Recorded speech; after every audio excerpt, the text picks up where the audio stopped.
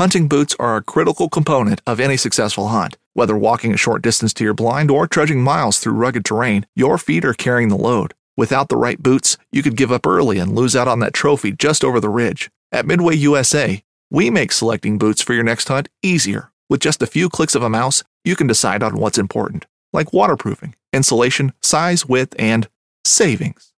For just about everything for shooting, hunting, and the outdoors, check out MidwayUSA.com.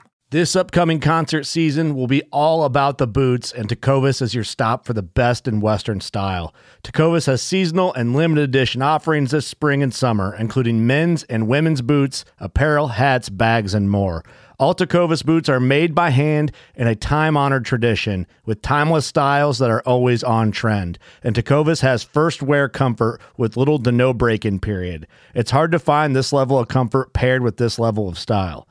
Stop by your local Tecovas store, have a complimentary drink or two, that's WCB style, and shop new styles. The smell of fresh leather and friendly staff are at your service. Many stores even have leather custom branding to make your boots truly personalized. And with regular live music and events, there's no in-store experience like it. If you can't make it into a store, just visit tecovas.com. That's TECOVAS.com.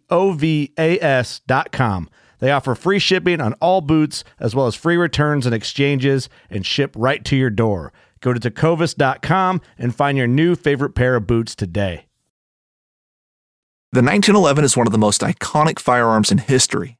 Designed by John Browning, the 1911 was the standard issue sidearm of the U.S. military from 1911 to 1985. While Colt produced the original, almost every major firearm company has produced its own version. It's wildly revered for its reliability, crisp trigger, and is still a favorite for all types of shooters. Whether you're looking to buy or build a 1911 and just about everything for guns, log on to MidwayUSA.com. Jess Caldwell has started an academy called Wild and Kind, where she's blending this idea of wildness and understanding and learning to be wild with the idea of being kind and being kind to yourself and your body and your spirit and your mind. She's been on a pretty incredible journey in terms of like trying to figure out this thing that is hunting and wildness and the outdoors, because she had zero experience in it. She's pretty much given up everything to do this thing that she feels called to do. So I wanted to have Jess on the podcast. It was a perfect time for her to come on. She's got her mind on straight in terms of why she's doing what she's doing. She's getting ready and gearing up for a big 2023 of the Academy launching. And I think you find a very fascinating conversation with an individual who just pretty much just head first into the deep end of this thing that she feels so passionately about. So enjoy.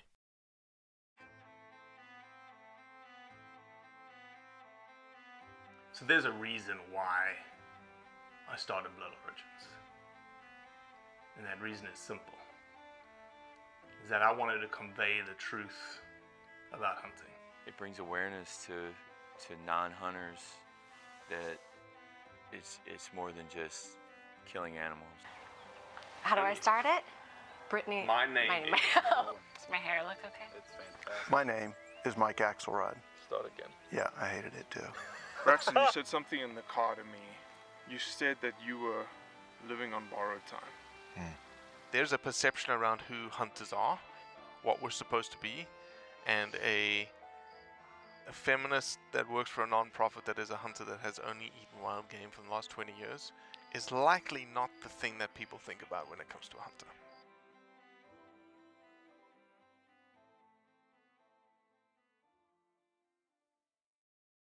So I guess the biggest question that I have, and we'll get into it obviously, what does it mean to be wild and kind?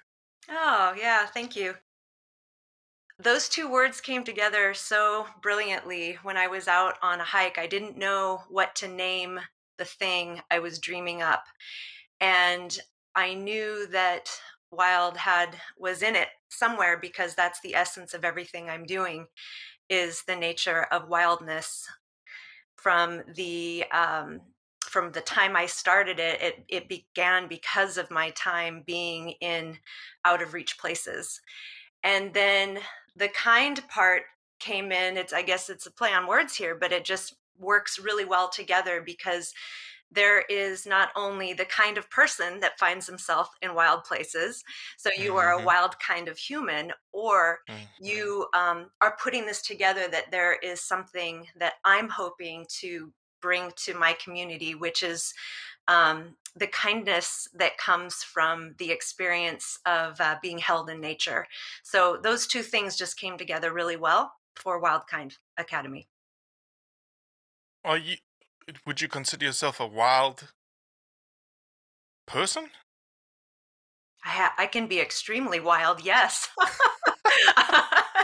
Yeah, I live with a foot in two worlds. So I have I live in more of a suburb. I live not. I do live rural, but I still am of this world. I have two teenage boys. We go to the movies. We Mm-hmm. are of this world doing these things. I love being alive in the here and now at this time. I think it's a really Mm-hmm. powerful time to be here. I'm not one of those people wishing they lived 100 years ago.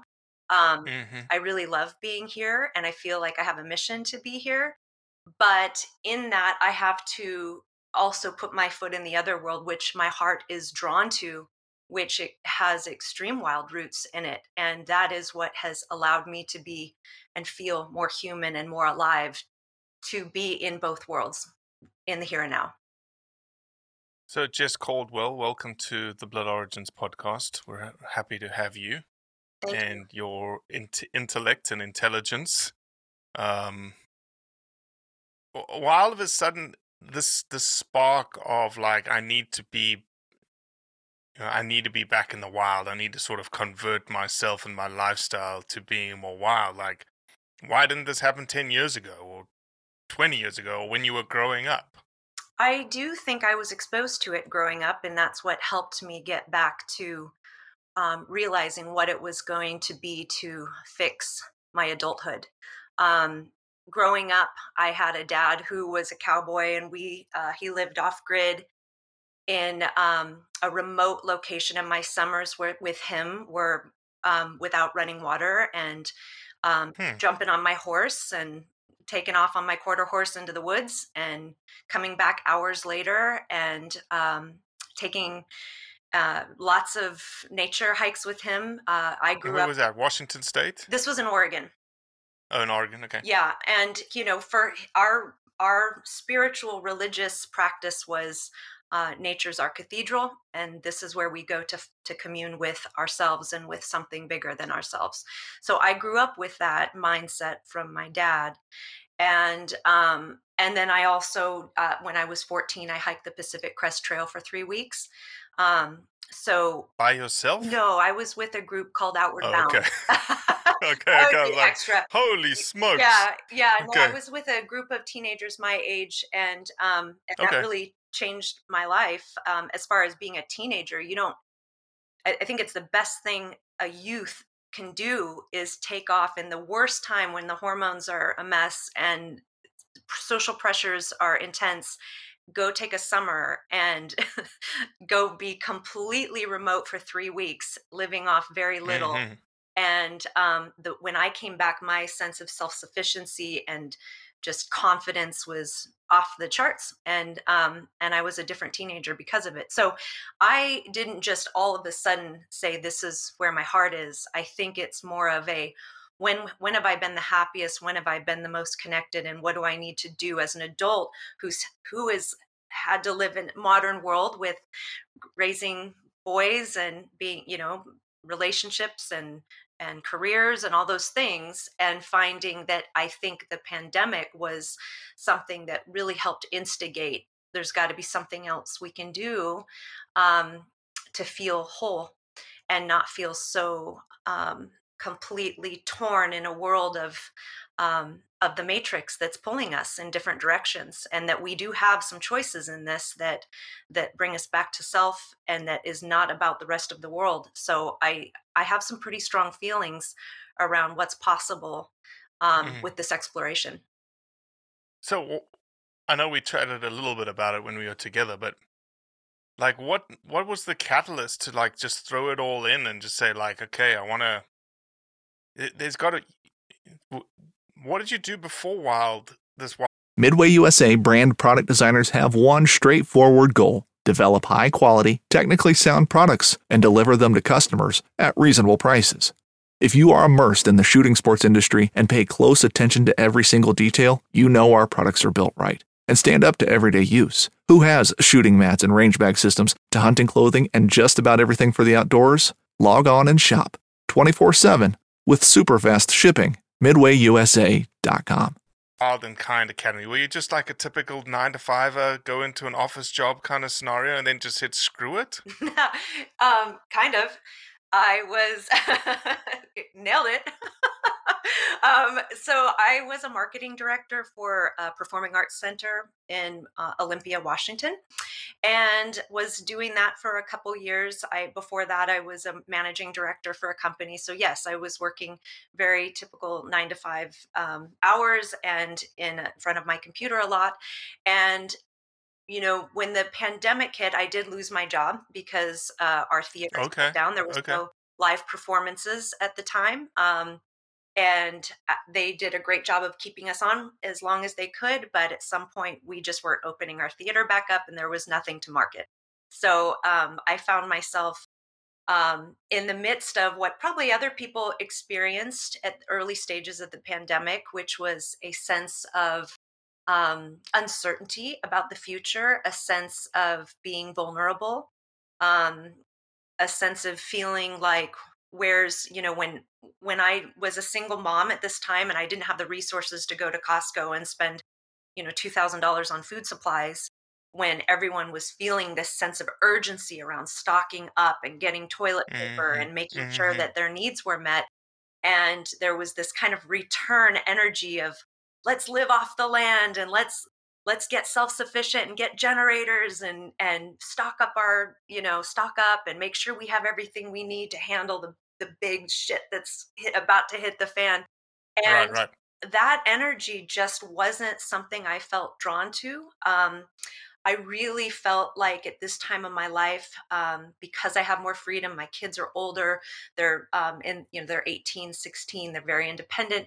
And I'm feeling this sense of, I want to walk the world more lightly. I don't want the weight of a household of crap.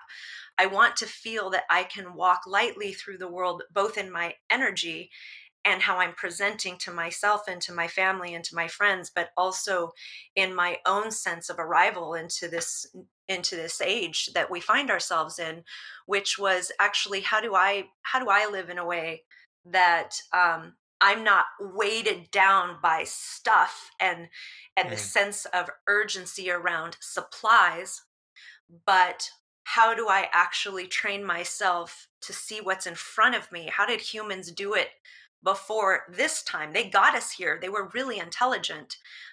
They got us here without those things. Our ancestors knew the rhythms of nature. They knew how to work with the cycles in the spring and the fall and what to harvest, both from wild plants and from small game and from big game, and also working together in communities to create that everybody had roles and they knew how to do stuff. And here we are, we find ourselves in this time where we're lacking a lot of those skills. And it became very clear to me that my kind of new mission was to learn the skills and to create an academy to bring those skills to other people, because I think they're very, very important. And they're the key, they're a gateway for us to feel way better. Mm-hmm. Just normal people start academies because they have experience. Right? You started your academy with zero experience. Correct. You were not a hunter. No. When you decided to do this. Correct. Let me ask this. I didn't ask you this question when we were together. Did you have a preconceived notion or perspective or perception? No. Of who hunters were? Oh, of hunters. I thought you were asking me about what I was going to do with the academy. No. No, of hunters and hunting.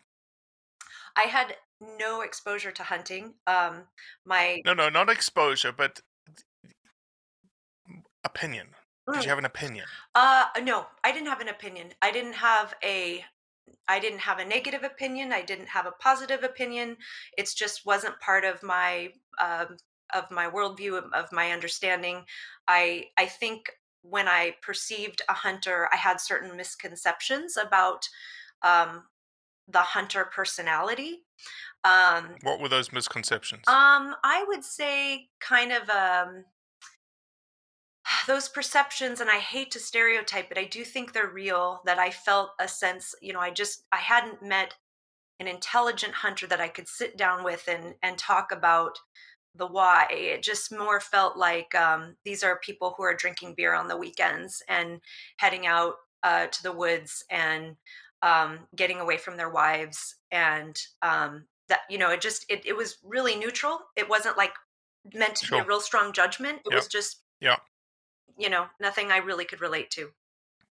Because you just hadn't seen it. No. You had seen that side of it. No. And okay.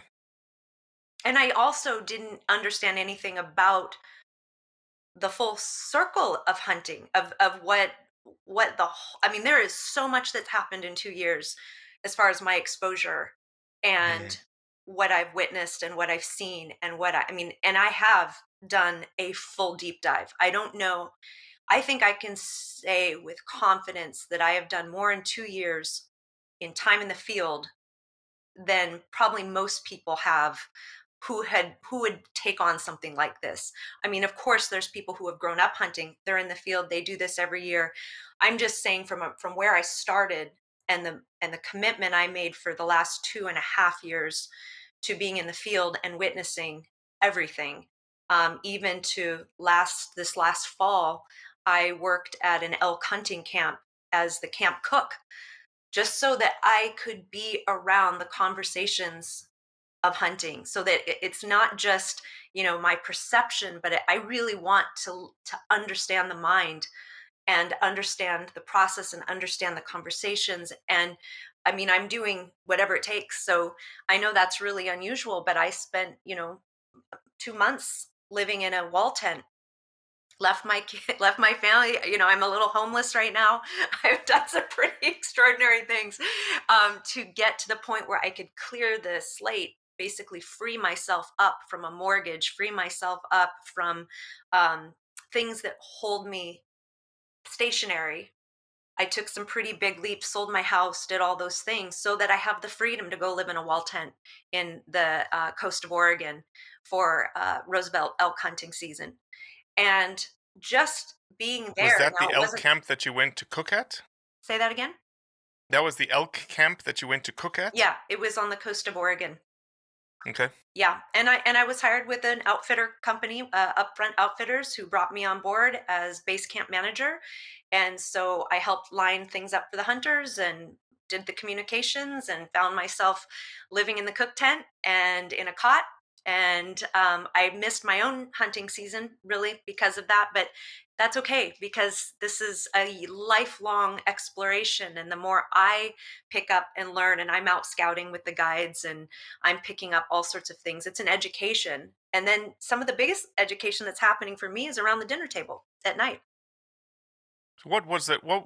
I'm curious. What did that education sound like?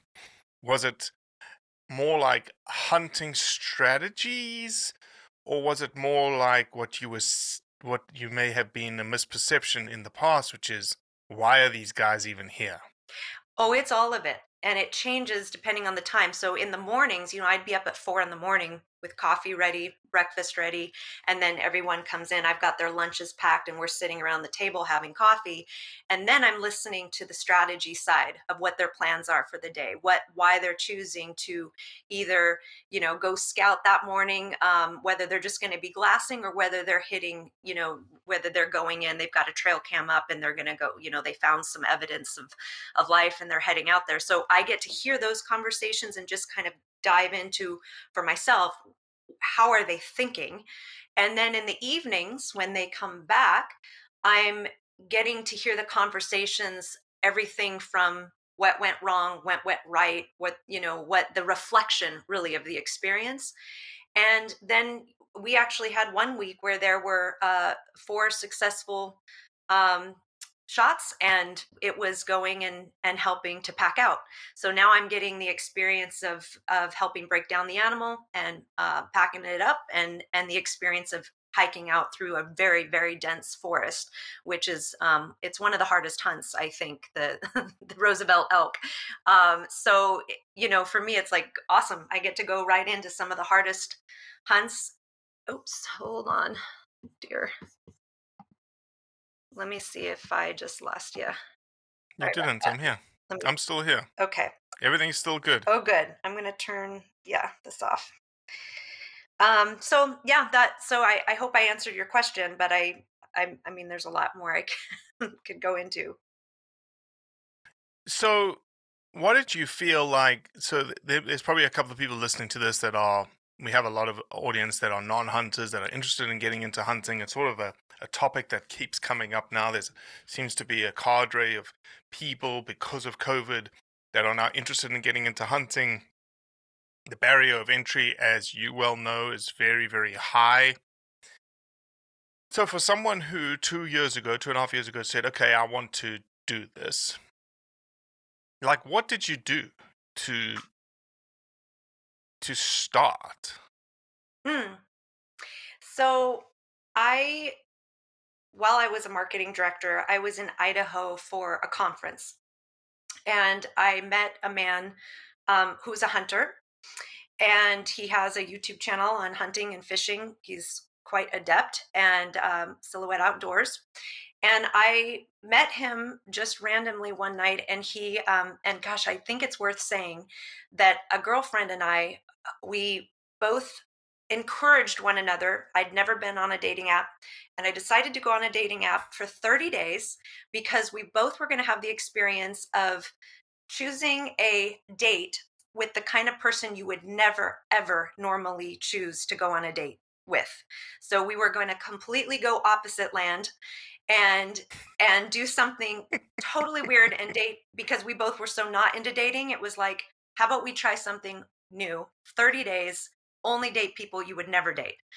And so Okay. I had 4 days left on my challenge, and she called me and said, "You have not been dating." I said, "I'm okay. I'm in Idaho. I tell you what, I'll go on the app right now and I'll do my assignment." So I pick out a guy who's in camo and on a motorbike in camo, and I'm like, would never date that guy, so let's try it. And so I was like, I'm here with the performing arts organization. We're listening to jazz and classical music tonight as part of our tour. That's what I was there for, showcasing and helping to showcase jazz and classical music. And would you like to come out and join me at this hotel for a drink? Sure. He was like, oh my gosh. He was probably saying jackpot, because he was like, I'm in Idaho in camo, and here's this girl from Oregon who has blonde hair and is pretty, saying, I want to date you. And he's like, oh, okay. I think whatever she wants me to do tonight, I'm saying yes to. He played it cool at first. He's like, well, there's line dancing. My friends and I are doing this. And I'm like, okay. Clearly there's a country music thing. There's all this stuff. Anyway, he made it out. And I was intrigued by him. I was intrigued by his stories to talk about hunting and fishing. And so I went back home after that date, and he later invited me back for an ice fishing trip out at Lake Cascade, which brings huge perch, like giant perch, up to the surface. So I went fishing for the first time, and it was one of the most joyful experiences of my life to be out in this crazy cold, iced over lake, freezing, Jeez. drinking a beer and ice fishing and pulling up these big, beautiful yellow perch. And then we brought him back to his place and made fish tacos. And I was like, oh my God, this is something big. This feels really, really big to me. It just felt like I'd never harvested food before. And then ate it that same night. There was something so extreme about it. And my energy levels from being out in the cold winter, frozen over, lake was so invigorating to me that I was like, I just felt epically great. And Mhm. so we invited me back time and time again for different fishing adventures. I think that year, those 2 years I dated him, I caught over 30 species of fish in Alaska and Mexico and Oregon and Washington and Idaho, and it was a incredible fishing relationship.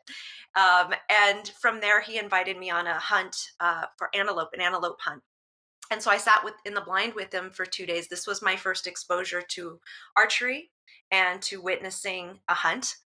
And again, it was just something that changed me.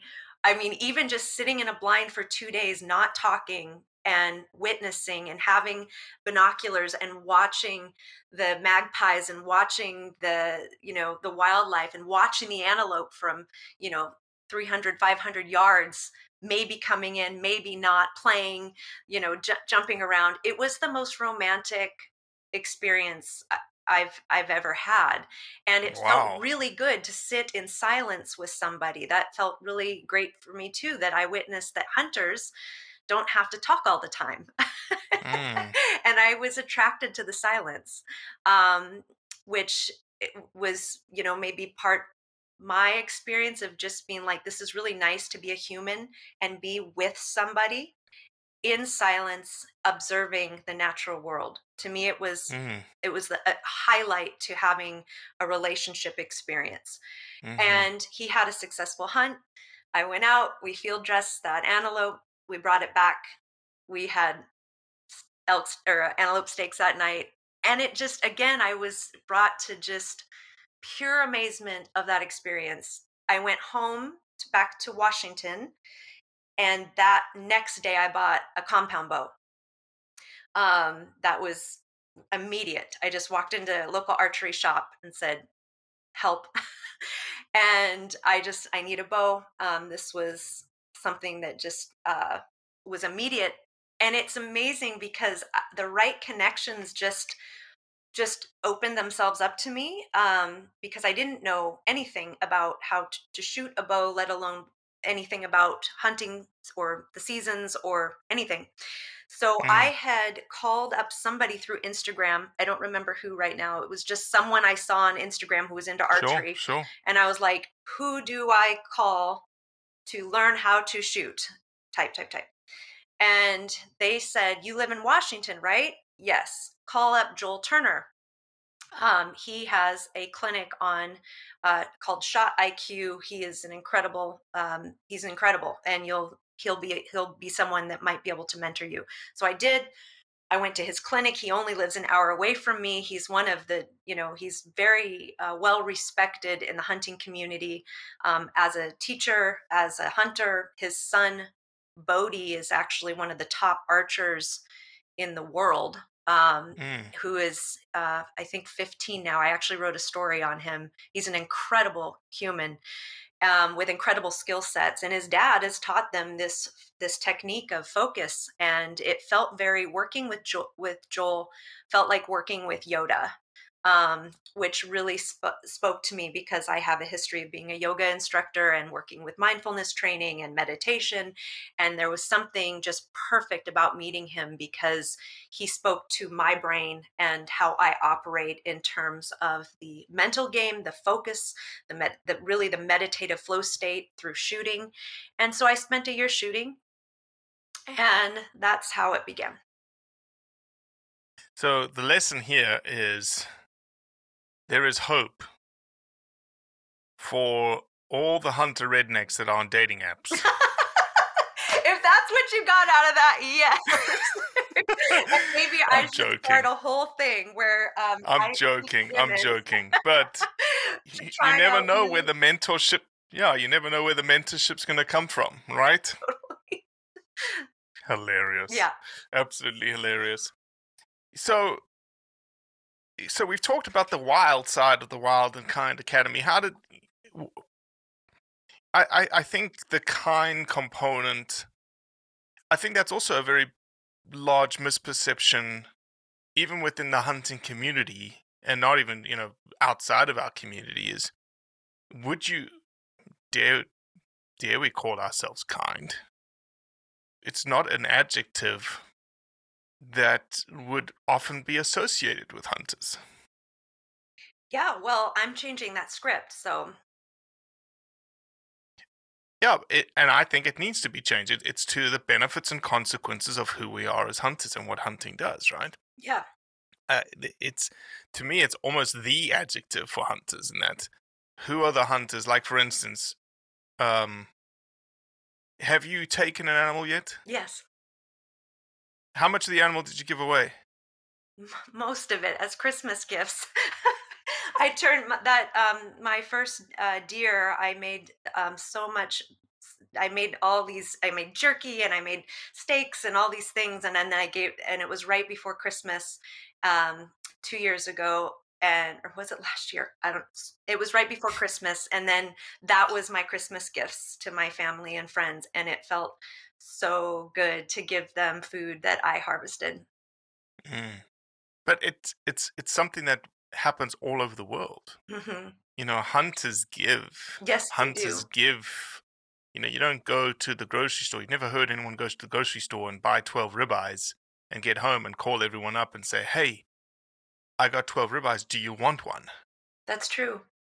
Never happened. However, a deer that you processed yourself, that you've brought back, is probably 5 to 10 times the cost per ounce of that meat than the ribeye that comes from the store. Yet you're willing to give that away. Oh, I mean, there was no greater gift, and everybody felt it. They knew the journey I've been on, and they knew what it took for me to get there. They knew the emotions I had, um, that were pretty strong. Um, and it was the most from the heart experience personally of integration, um, that I've had. And then to offer that to the community, to my friends and family, was the greatest gift I could have given them, because it's the most sincere. It's like, here's a piece of me and a piece, and of my heart and my experience and the gift of this animal, and together we're giving to you sustenance, and food is love. Mm, mm. Yeah, it's certainly, it, for hunting on hunters, maybe, like, there's certain scenarios around the world that are much easier to capture from a meat perspective, like the African example, where people go there to hunt. Their motivation may not be like yours, to from a giving perspective. It's more like, I want to go hunt a big animal, mature trophy animal. But the benefits and consequences of that action are, like, you can't take the meat home, like you can't take it back to America. So all of that meat, including organs and you name it, is utilized by the communities, given to the community. And the impact that that has on people is tremendous. It's like, it's incredible. But we don't often, and the same here in the States. Like, there's actually probably more giving of meat here in the States than there is in Africa. There's more food banks receiving venison. There's more pantries receiving venison. There's more Hunters for the Hungry programs all across the country. There's more people giving and doing than we led on to, And it's the which is opposite. unfortunate. It's the opposite of hoarding. um, that's another piece that I witnessed with the pandemic and right after 9/11. Is I do think it is a diligent act to have some food storage, just because of the unexpected. But the fear that people have around food, and the sense of concern of lack of food, and that hoarding of food, and the holding on to a food, I think is something that with the hunting journey, I do think it's a spiritual release to give. It changes the nature of the hoarding, because you can become more self-sufficient to harvest food, and you have those skills, and you know you can do it again, and you know you're not hoping that the food supply chain is in full swing in order for you to get your next meal. When you have those skills of knowing how to harvest food and food sovereignty, then there is the energy of the give. There's the energy of, this is not, something I have to hold on tight to, or else I'll never get it. I won't. What if the food truck doesn't come, or what if the grocery store shuts down? But the hunting journey is the opposite of that. It's I know how to harvest food. I know where it comes from. And now I have more freedom in my heart to give that. And it's not fear driven. Do you think that's the purpose of the Wild and Kind Academy, is to give that freedom of... I know you use food sovereignty a lot in the messaging that you use. Is that it? Is that the purpose? It's not the only purpose. I think it's an outcome of a bigger picture. I do feel like what I'm building is more of an umbrella of a big picture, and it's not our okayness in this time is not just about food sovereignty or self-sufficiency, but we are in essence beings of nature, which means we have a very dynamic nature, as in the energetics of what it means to have a human body, what's going on, mind, body, spirit, for us to be alive and to be operating and to be feeling connected and whole. If we shut all those channels off, that is where I think many people are operating from, where they're plugged in all the time to the matrix, and they're turning off their own rhythms of nature, then they're feeling completely displaced in mind, body, and spirit. And I think that my offerings here through Wild Kind Academy is not just about food sovereignty or having skills, hard skills, but I think an exploration of the freedom that we have as conscious sentient humans, that there's a holistic picture going on that for us to tap into and explore, which was part of my 7-day solo that I had in Colorado this summer with Nothing But a Knife. That experience was spiritual. And you went to Colorado for 7 days with just a knife? Well, I lived in a primitive shelter in Colorado for 2 months. So that was facilitated through the Survival University up in Cripple Creek, Colorado. Okay. And Okay. I basically went out there with, they hand you a tarp when you first arrive and say, set up your shelter, and here's your supply list. You need a knife, a ferro rod, blah, blah, blah. And then everything for 2 months. If you want food, you have to start a fire with a ferro rod. You have to collect and harvest tinder. You've got to, you basically are learning the skills of the advanced woodsman for 2 months. And that's something that really Amazing. that was very exciting to me, because that was part of my own journey of sovereignty. Isn't just around food, but it's how can I operate with wisdom in the outdoors, in nature. I think the conundrum that a lot of people have is they want the nature connection. They want to have the experiences, the spiritual connection to life itself, which is given to us as a gift when we spend time in nature. But without the skills to be able to do that, the moment you hear a funny sound in the woods that you don't recognize, you are now in fight or flight. And you're saying, oh my God, what's that sound? I just heard, if you've never heard a screeching owl in the middle of the night, you're out of there. And so there's a conundrum of how do we access getting out in the wild and feel safe, and to get to that point where we can actually relax, settle in, and feel more through our senses, because we're not in a state of fight or flight, but we're actually can receive what's happening around us in a kind of shared way with the natural world. So I purposely did this training because I wanted to feel that ease in nature. I wanted to learn more about it, and I took a ton of classes those 2 months. And Sure. What's that? No, sure. Yeah. That makes sense. And everything from primitive hunting skills we built primitive weapons. We did austere cooking, um, using all of the animals. So we did butchering and austere cooking and smoking of meat and trapping and everything. It was really a full program of learning what it is to live with the land and in the land, and be okay with your skill sets. So then it completes with a 7-day solo where we hike down to a remote part of the river. There's no cell reception. There's no, you're really out there, and you're about maybe a half a mile away from anybody else. Mm-hmm. And you can start with your knife. And as you complete certain bushcraft skills, that once your shelter is made with just a knife, once you are able to make fire, once you're able to do certain things, you kind of earn back gear after a 24-hour time period. So by the end of a couple days, I had my water filtration system, but before that, I didn't. And so I had to scavenge for a container to filter water by boiling it and cooking it. It was a very creative process of using your creative mind, which is survival at its best, is the creativity of like, how do I work with the environment and get creative so that I'm thriving and not surviving. And Right, yeah. right.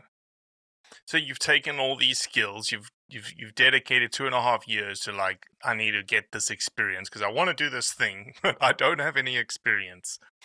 Now you may have some experience. So what does the Wild and Kind Academy look like in 2023? Like what is the ultimate end result here?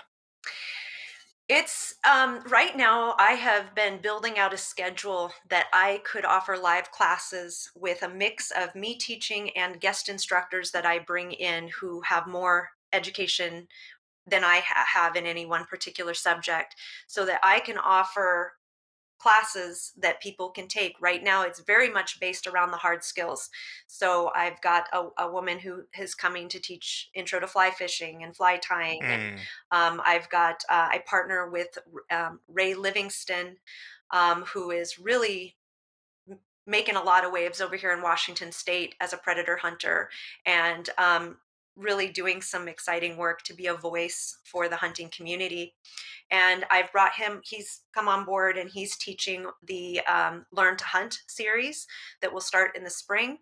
And we're starting off with a master class where we can really welcome anybody in if you've never hunted before, if you've never even had the conversation, come to the master class.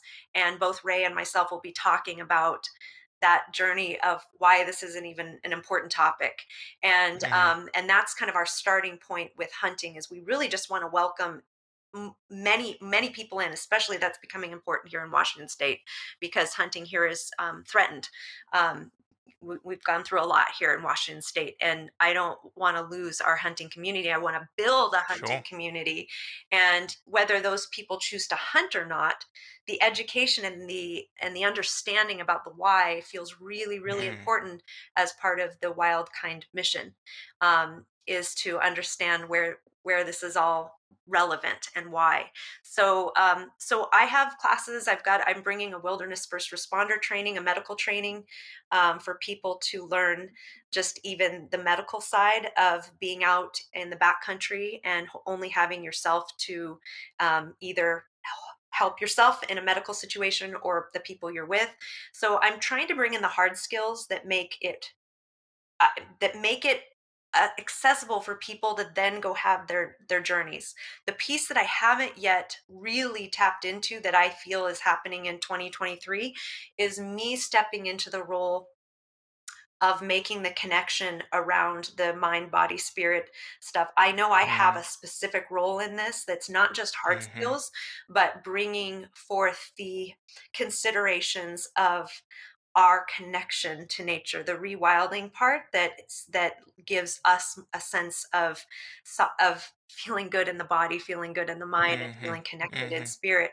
So I feel that that's where I'm going personally, is to start to bring in more of the mindfulness training and the opportunities that people might have when they take this journey with me.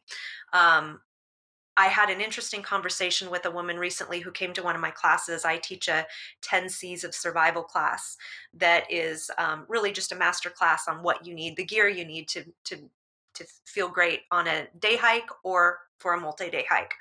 And Mhm. she works with acupuncture. She's a Chinese medicine, and she works with doctors who are interested in learning some of these arts, but also nature connection. And she said to me, she goes to all these gatherings every year, and she said, lately there's maybe two different kinds of class offerings. You might have a create a burnout bowl using the embers from your fire class, which is a hard skill class, or nature bathing 101 for equanimity of mind. And she said 50 people will come to the nature bathing class, and 5 people might go to the bowl burning, create a container Mhm. through a Mhm. wood bowl class. And she's noticing then that there really is, in terms of a business and what's being asked from our community, a real need to feel, I think, possibly first the why of getting into nature. And then maybe where the hard skills come in is almost secondary to get you further and Mhm. deeper into nature so that you have those skills. So I might have gone about this backwards, because currently I offer hard skill training classes, but I'm Yeah, but I seeing. think I think you no, but I think that's the thing is like if I'd asked you if we had started this conversation the other way and I'd said, "Do you have experience in, dare I say, having good conversations, getting people to relax, mind, spirit, heart intersections?" You would have been like, "Oh yeah, yeah, yeah, that's me." So you already had the skills. It was just a matter of like piling on the other skills. And I agree with you. I think people would entertain more like, hey, come out here and do, a day and a half of getting to know yourself through X, Y, and Z. And then maybe they'd be interested in learning a fire skill, because I think the fire skill is for the person who truly wants to like survival. Like, yes, I'm going to be that. Versus the other one is more just like, how do I feel better Mhm, in my 9 to 5 mhm. that I do, every week. Yes, and I think there's a big need for that because most people work a 9 to 5. Most people, everyone's watching The Alone Show right now. It's a very popular show that's been on for 10 years. People love to get home from work and sit down with a bowl of popcorn and watch people survive and watch them get creative about their survival. And they can somehow relate to that. We love disaster movies, we love survival movies, we love survival anything because I think it speaks to the nature of who we are truly. Mm, Like we all have that survival instinct, and that what would we do in that situation. So it really speaks to people, but most people are like, I could never do that. That's like, no, I could never do that. So there's a sense also of it being out of reach and completely unreasonable, which makes sense. It's really hardcore mhm, stuff. mhm. But most people live in city centers. Most people feel that need to want to connect to nature, feel that something's missing, but the access is feels so far away. And if they are having access, it's looking like a day hike for a couple hours out on a weekend, which is great, but there's still something missing there. And there actually is some science behind time in nature and how certain time frames actually do things to the brain. Oh, for sure. So For sure. That's Michael Easter talking right ah, there. yes, and So, I read yeah, his yeah, book, yeah. which is one of my favorites of 2020, by the way. Mhm. But the 3 hour window on a day hike versus even a 24-hour window, you start to get these different changes happening in the brain, and so more is accessed from it. So I do think there's something to bridge through Wild Kind or anyone offering these types of skills or training, which is how do we relate to the people who feel this is, that's the people actually we need to bring on board to make it feel accessible and to create time in nature, to create reflective time in nature, and that the elements whether you have a raging fire in front of you, which does also change the brain, there is something that happens as you gaze into a fire. Well, there's hacks. You can also bring in the elements, and I see people doing it through biohacking, where they're cold plunging, they're doing meditations in front of a candle, they're doing things kind of in that more hippie spiritual stuff that but they're also seeing there's benefit scientifically to even bringing in the elements of cold therapy, cold exposure, discomfort, um, uh, what did they call grounding, where you go out and stand in the Mm-hmm. grass barefoot just to ground yourself to the earth, and the Mm-hmm. science behind that. So there's things still that are available to us that people are that you can still incorporate. I mean, if you even live in a city and you're like, I'm too busy, I can't get out. Well, I mean, that is a lifestyle design issue, but you can still rise before the sun, go outside, step barefoot anywhere that has an electric current to the earth, and watch the sunrise and feel that there's going to be something that happens to your brain by watching a sunrise and letting the cones in your eyes go through that light spectrum and feeling the cold exposure. Go out there in a t-shirt, barely anything, let the morning sun rays access your body, and then go have a cold shower. I mean, there's things I think that we start at, that people are starting to get Mm-hmm. really interested in. I've just watched Mm-hmm. Joe Rogan do this whole, like, he's doing this whole Sure. ice plunge thing, and he talks through it, and he's like, this is the best way to start my day. And it's a thing. People are really into it for good reason. And breath work. Mm-hmm. Mm-hmm. So we have more we can do to access our senses. And I think it's more available than people realize. And it's going to be training for them to get to deeper parts of the outdoors, which they'll get to if they train themselves out of the current conundrum. And that's what you want to do with the Wild and Kind Academy. Yeah. Perfect. Perfect. Well, where can people find some more information about what you do, who you are, all the good stuff? wildkindacademy.com is the website, and I would encourage them to subscribe to the newsletter, because that's where I send out communications on upcoming courses, and they can find upcoming courses and dates to place held for what's coming into the future. And I'm constantly updating that because I'm a one-person show. So Mm-hmm. that will get updated as I have the bandwidth. But lots coming in 2023. I'm on Instagram as Jess_Wildkind Academy, and I'm on TikTok as Wildkind Jess. Awesome. Well, Jess, it's been a pleasure.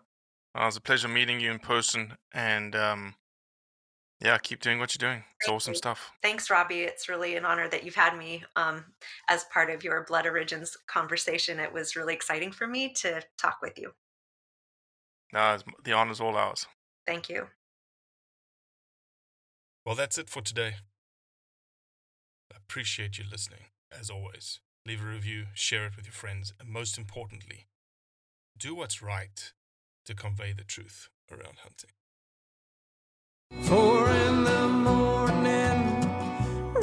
Join me, Chef Jean-Paul Bourgeois, and the whole crew here at Duck Camp Dinners every Monday at 8 p.m. Eastern on Waypoint TV. Birds up in the sky.